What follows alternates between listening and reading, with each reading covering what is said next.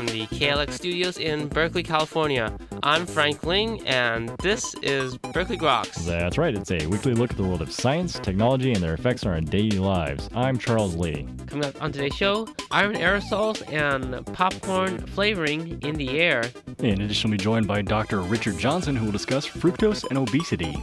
So stay tuned for all this. Plus the Grokatron 5000. And the world-famous question of the week. Coming right up. Here. On the Berkeley Groks Science Show.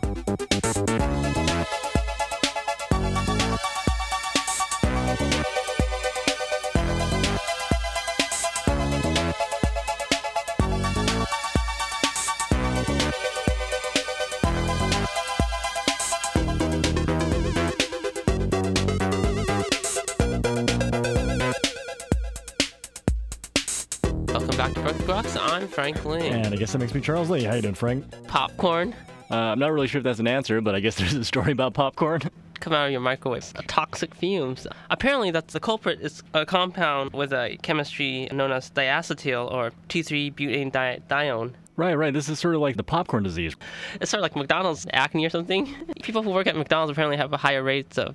But the thing with this popcorn is diacetyls have been really popular as a flavoring agent. When you cook these flavorings, they tend to form other type of carcinogens or compounds that damage your lung. So this company, ConAgra, which is probably one of the biggest food makers, is going to eliminate the diacetyl from their flavoring.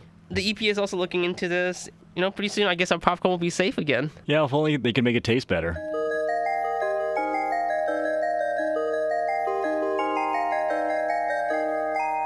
All right, Frank, well, what do you think about black holes? Cute, some of them. Yeah, well, especially cute if they become pint-sized, and researchers have been looking for the smallest type of black holes, probably the cutest black holes, and what they found is one of the smallest black holes ever found, weighing about 3.8 times the mass of the sun, which is really quite close to the theoretical threshold of where black holes would begin to form.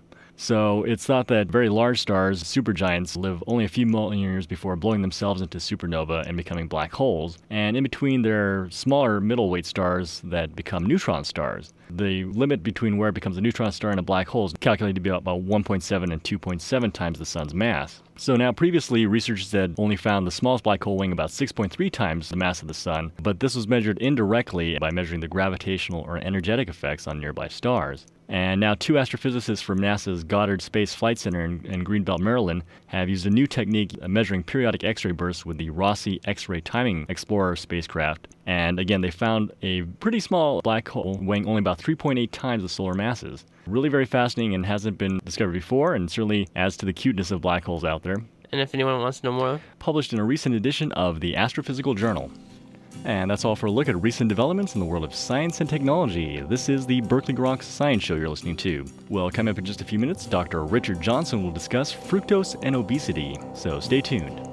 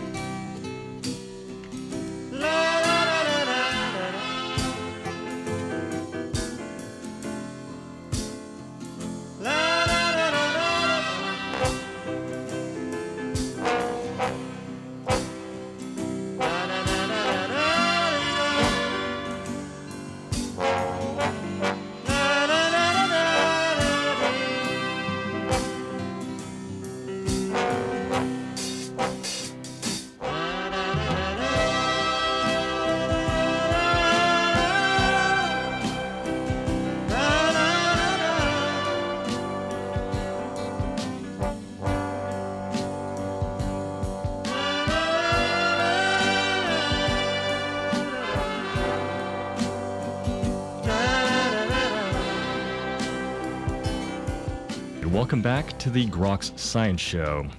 Well, the American diet may be one of the most unhealthy in the world, leading to a major epidemic in terms of obesity. Much of this may be a result of the inclusion of a simple sugar known as fructose, which is a standard ingredient in most processed foods. Well, joins today to discuss this issue is Dr. Richard Johnson. Dr. Johnson was previously Chief of Nephrology and Director of Renal Transplantation at Baylor College of Medicine. He is currently Chief of Nephrology, Hypertension, and Transplantation at the University of Florida in Gainesville. His new book, The Sugar Fix, The High Fructose Fallout That Is Making You Fat and Sick, explores this issue for a general audience. Dr. Johnson, thank you very much for joining us today on the Grok Science Show. Thank you, Charles. Well, it's certainly a pleasure to have you on the program. I'm sure a lot of people have heard of this compound, but what exactly is high fructose corn syrup? Well, high fructose corn syrup is a type of sweetener that was developed in the early 1970s. And it comes from corn, hence its name. And corn is mainly a starch product, but if you treat it with different kinds of enzymes and so forth, you can convert some of the starch into fructose, and you end up with this syrup that's called high fructose corn syrup. Chemically, it's similar somewhat to sugar. So it's made up of a little bit more than half of the substance is fructose, and the other half is dextrose or glucose. But it's quite sweet, it's liquid, it has a long shelf life, it's less expensive than sugar, and it rapidly started replacing sugar in foods. But it did something even more than that, and that is that people actually are putting it into many, many more foods than normally you would ever expect. So if you walk down a grocery aisle and start looking at labels, you'll be surprised that high fructose corn syrup is in so many foods. You did mention it's found naturally, but what kinds of foods is it in?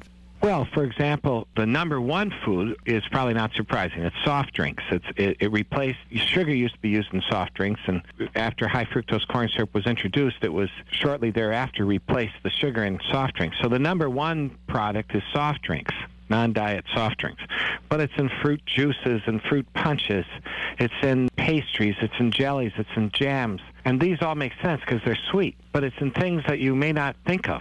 So, for example, like low-fat yogurt. Sounds very healthy. Low-fat yogurt. But many of these low-fat yogurts, particularly the fruit-flavored ones, will have high fructose corn syrup added to make it really sweet and tasty and bad. It's in a lot of other foods, too. It's in crackers. It's in cereals. It's in condiments. It's in ketchup and so forth. And the reason it's so ubiquitous is just because it's so cheap to make. It's cheap to make. And, when it first came out, because it was less expensive than sugar, one way that this could have been passed on to the consumer would be to reduce the price of various foods. But instead, what the typical thing that happened was that the companies didn't reduce the price, but they just increased the size. So in the 1950s, a soft drink was 7.5 ounces. That was the typical size of a bottle. In, the 60s and 70s and 80s, it was 12 ounces. Now, you go out and there's 20-ounce drinks, and there's super size and super size. And so the problem with high fructose corn syrup is not so much what it is, because it's like sugar. The problem is how much of it we're eating. And we're eating a lot of it. So what are the problems of having too much fructose in your system?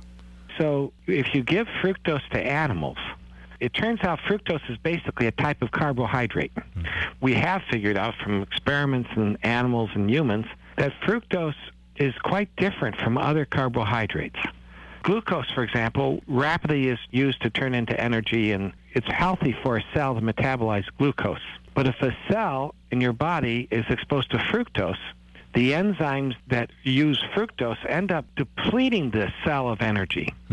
And within minutes, the energy levels inside the cell fall, and the cell will get sick.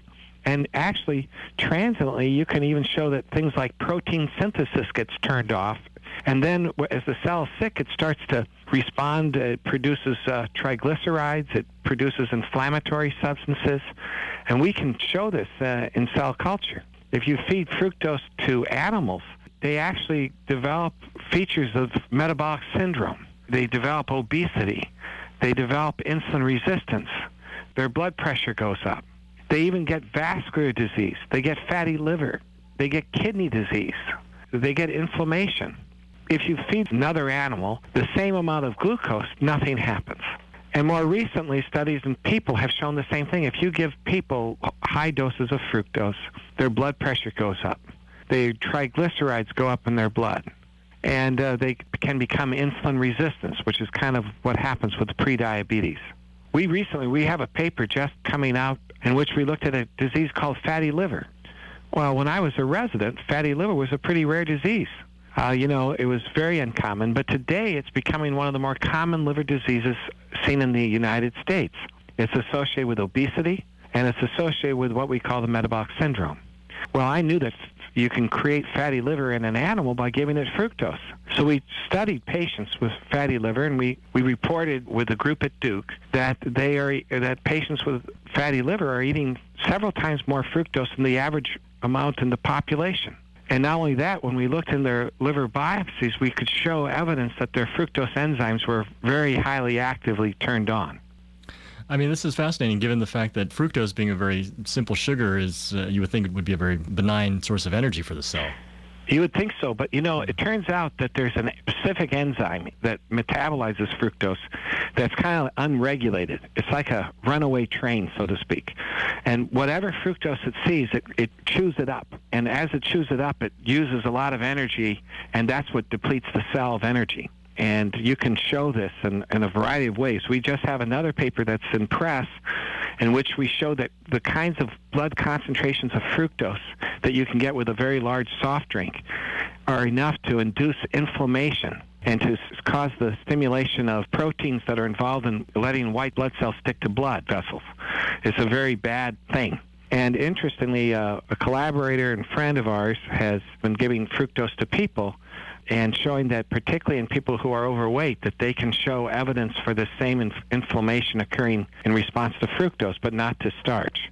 So it's looking pretty compelling that fructose can actually be driving some of the features that lead to this metabolic syndrome and pre-diabetic state. So it's more than just obesity. So it has all these sort of downstream effects. Right. Wow, fascinating. Well, given the fact that it's so common, I mean, how is it possible to avoid high fructose corn syrup?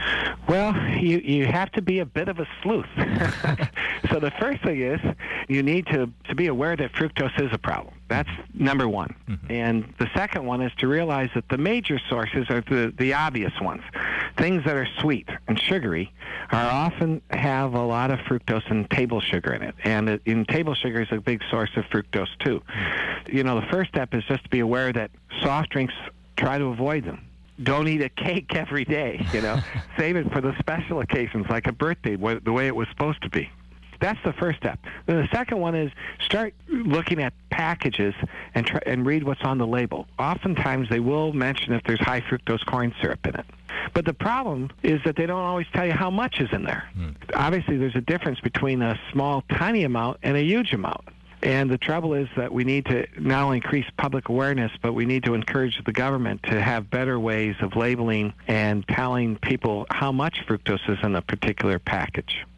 So there are recommendations for a healthy diet. You actually argue against maybe some of the low-carb diets, but you give a better ratio, 50% carbs, 25% fat. Yeah, I mean, one of the problems with low-carb diets are one of the great breakthroughs in weight loss. I mean, there is no doubt that the Atkins diet works, at least initially, in causing significant weight loss.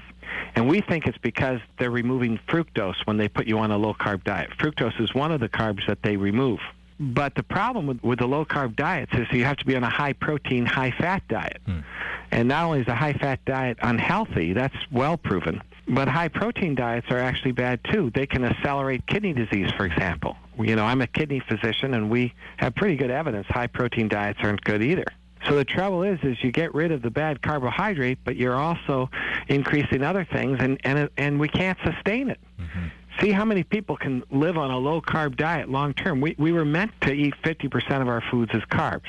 But the beauty of identifying fructose as the bad carbohydrate is you now can design a diet where you remove the bad carbohydrate, but you can maintain that balance of carbohydrate, protein, and fat.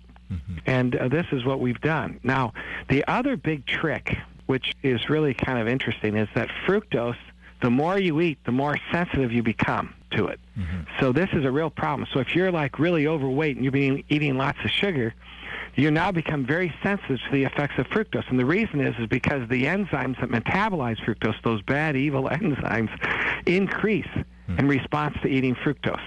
So now you have these raging levels of enzymes, and you try to cut your fructose down and you try to lose weight, but since small amounts of fructose are in lots of foods and you don't necessarily look for it, you still be exposed, and then you keep these same mechanisms going. And so the trick is to cut out fructose for 2 weeks. And what that does is it allows the enzyme levels to come back to normal. At that point, you can restart your diet with just about 1/3 the normal amounts of fructose, and 1/3, 1/4, and now you've got a healthy amount of fructose. You know, some fructose is good, but you just don't want to eat a lot of it. I mean, fructose is in fruit, for example, so eating 2 or 3 fruit a day is to be encouraged because it contains a lot of other good things. But now you can be on a relatively low fructose diet. You'll have good health, you won't gain weight, and it's a much, a superior way to go. The Atkins diet took you off carbohydrates for 2 weeks, so without them realizing what they were doing, they were allowing those fructose enzymes to come back down. And I think that's why those diets like the South Beach and the Atkins diet were so effective, was because they did this not really being aware of this effect. So in a sense, they were desensitizing the body to the fructose. Yeah, right. Rebooting you. So the other hypothesis of these low-carb diets was that too many carbs increases the level of insulin, which is sort of a master regulator hormone of the body. Does fructose increase the levels of insulin more than other sugars? Or? See, so this is one of the traps, and actually I just wrote a review on this. The glycemic index was designed originally for people with diabetes. And what it says is watch out for starchy foods because they raise your blood glucose and it can make your diabetes harder to control. And it's true. So if you're diabetic, you've got to watch out for starchy foods because they often have a high glycemic index and the blood glucose goes up and they require more insulin. And in a diabetic, who can't regulate insulin, this is a problem. But then it got into the lay literature that glycemic index might also be important for the normal person to prevent weight gain. And the concept was that, starchy foods stimulate insulin secretion, and this is a bad thing. But that's the normal physiologic response. When you eat food, your insulin goes up to help to control the blood glucose. That's a normal response. What leads to diabetes and metabolic syndrome and hypertension and vascular disease is a condition called insulin resistance, and that's when the tissues are resistant to insulin. So it's insulin resistance that's the problem, not insulin stimulation. In this regard, fructose causes insulin resistance in animals and in humans, proven, but glucose does not cause insulin resistance. So starchy foods, which contain glucose, are relatively safe if you're not diabetic, whereas high fructose foods, which cause insulin resistance, that's where the problem is. So in our diet, we actually think that foods like rice and potatoes, which are starchy but don't have any fructose, basically, we think those are pretty safe foods. Now, if you're diabetic, you have to be a little careful, but that's different. You actually have a very history as both a clinician and a researcher. What's your perspective from both ends of this issue? First, I'll just tell you that I absolutely love clinical medicine. I love taking care of patients, and I love basic science, and there's nothing better in the world than trying to figure out the causes of disease. And so from my perspective, it started as a basic scientist, and what's happened is as we've realized how important this pathway is and how important this could be in obesity, we're now going to clinical trial. And so I've had the joy of doing research in animals and now all of a sudden going to clinical trials where we're actually trying to see if our science can explain certain diseases. The last few years I've gotten very excited because our work suggests that this is a major pathway for obesity. It doesn't mean that there aren't other mechanisms, and of course people are exercising too little and eating too much. But I think that this is going to turn out to be a major mechanism. Well, it is certainly very fascinating, because I wonder if you have maybe a few final words regarding the whole issue of high fructose corn syrup. Well, the main thing I would say is that the current problem is how much fructose we're eating. And the problem with high fructose corn syrup is it's in so many foods, and especially in soft drinks, that we're being exposed to large amounts of it. And the biggest issue that we can do particularly to help prevent obesity and to have an effect on our children who are getting obese and things like that is to be aware that sugar in excess is a really bad thing, and high fructose corn syrup in excess is really bad, and we need to reduce the intake. Some kids are eating as much as 40% of their diet is sugar, and we really need to cut it back. And if they're really fat, I would suggest, or if you really want to have the best results, try to put them on a fructose-free diet for 2 weeks to kind of let them get their enzymes back to normal and allow them to then be healthier again in response to food. Indeed. So maybe some of the biggest offenders in terms of the foods that people should be avoiding then? Yeah, the biggest offenders are soft drinks, fruit punches. A lot of these drinks sugary drinks, the fast food sweets that you get like milkshakes, and I list all these different desserts at the different fast food places and how much fructose there is, and some of them are unbelievably high, but I don't think I particularly want to name any specific one on the radio. All right. If people are interested, of course, they can check out the new book, which is, of course, The Sugar Fix, the high fructose fallout that is making you fat and sick. Dr. Johnson, thank you very much for joining us today on the Grok Science Show. Absolutely. It was a pleasure, Charles. And you were just listening to Dr. Richard Johnson discussing fructose and obesity. This is the Berkeley Grok Science Show. Coming up in just a few minutes is the Grokatron 5000 and the world-famous Question of the Week. So stay tuned. Sugar, oh, honey, honey, you are my candy girl, and you got me wanting you, honey. Sugar, you are my candy girl, and you got me wanting you. I just can't believe the loveliness of loving you. I just can't believe it's true. I just can't believe the wonder of this feeling too. I just can't believe it's true. Ah, sugar.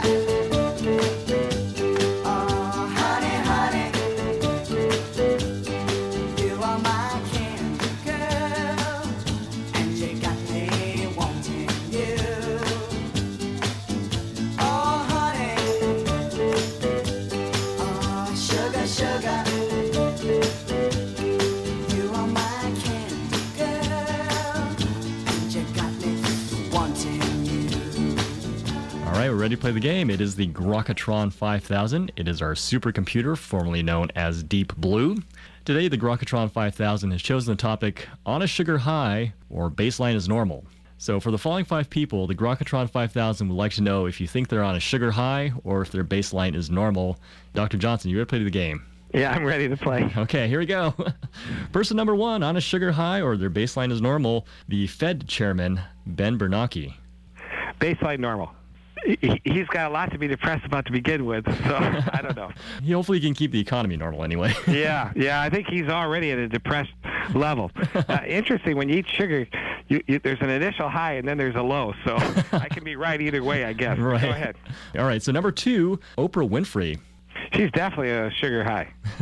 She goes up and down with her weight, and she also goes up and down with her energy and enthusiasm, and so she's kind of rocketing up and down, and I think that's what sugar does too. Okay. All right, number 3, it's the fitness guru, Richard Simmons. I would say he's baseline normal. I don't think he does any sugar. Okay. Good for him. Yeah, number 4, the golfer, Tiger Woods. Oh, he's definitely baseline normal. Totally in great shape, and he doesn't have an ounce of metabolic syndrome. I'd say he's fine. Right. All right, and finally, number 5, it's the President of the United States, George Bush. Well, I think that he's probably a sugar high, because I can't consider him normal under any circumstances. All right. Well, Dr. Johnson, I do want to thank you for sticking around playing the game, and of course talking about your book, which is called The Sugar Fix, the high fructose fallout that is making you fat and sick. Thank you very much. Thank you, too. Take care. You too. Bye-bye. Bye.